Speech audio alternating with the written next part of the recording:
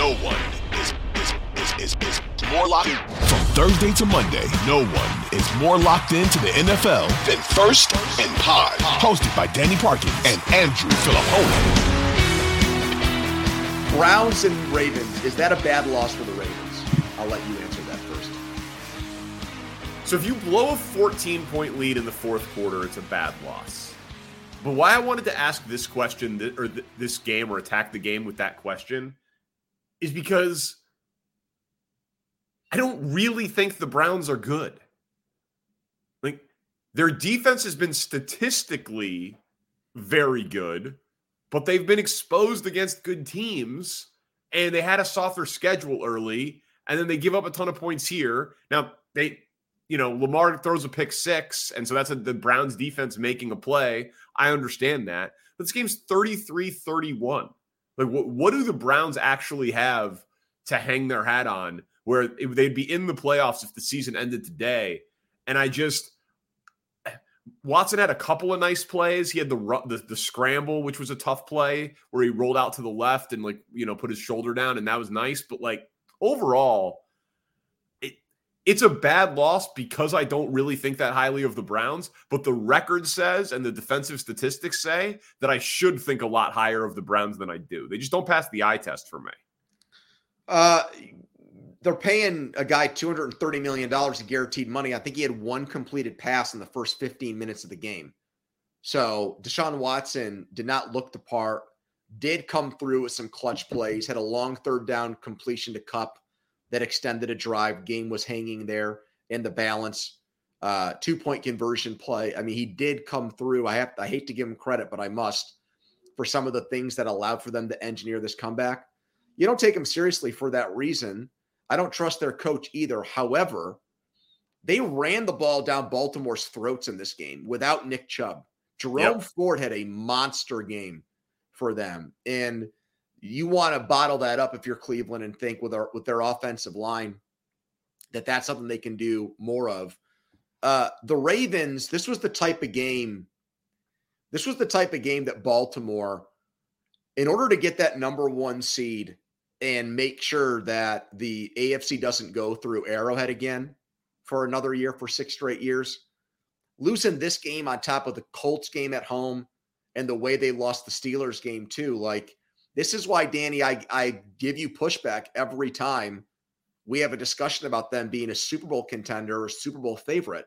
They just lose games like this way too often. And Tomlin even has joked about it. Patrick Peterson said that Tomlin said in a team meeting, Baltimore will find a way to burn its own house down late in games. That's just their MO and that's their tendency. And it was on full display again today. Pretty good bye week for the Chiefs. Bengals, Ravens, and Jaguars all lose. Yeah, great point.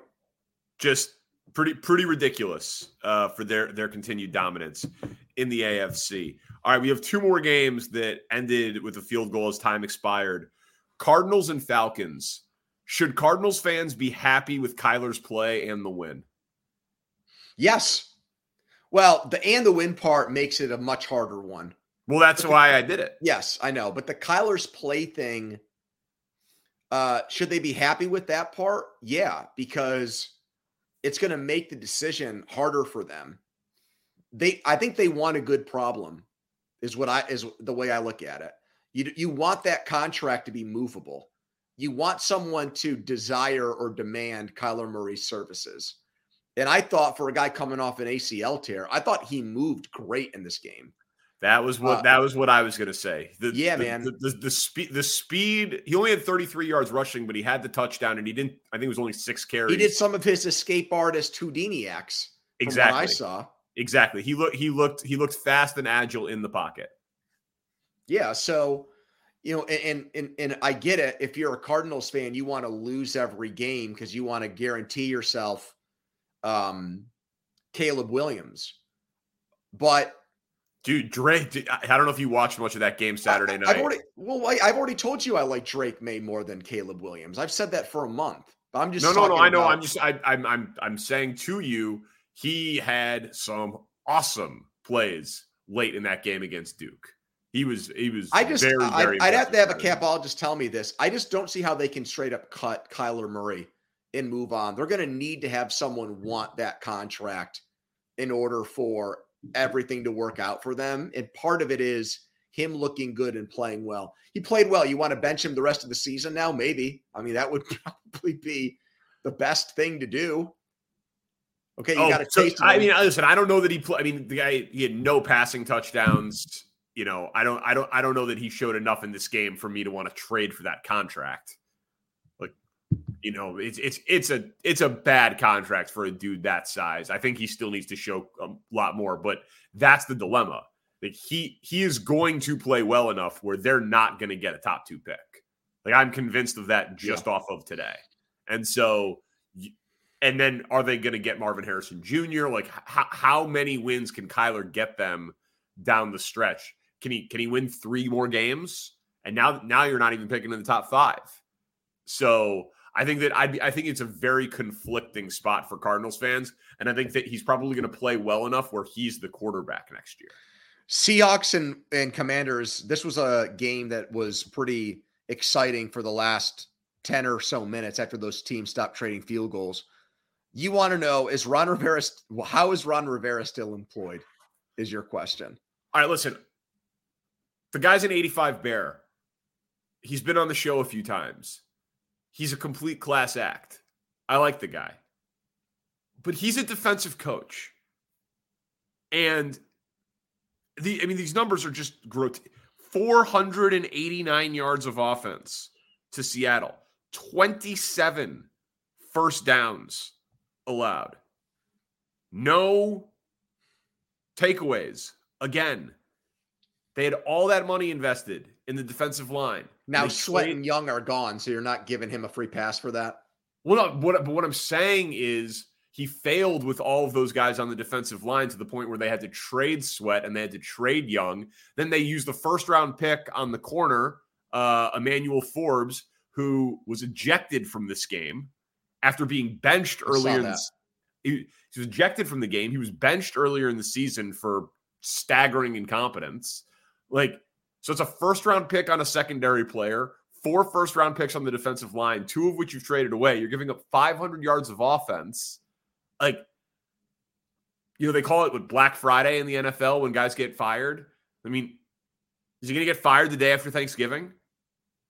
Lose to the Cowboys in a couple of weeks, get blown out, and then get fired? They've got a new owner. They're open for business for Belichick. I don't know what the point is anymore in Washington.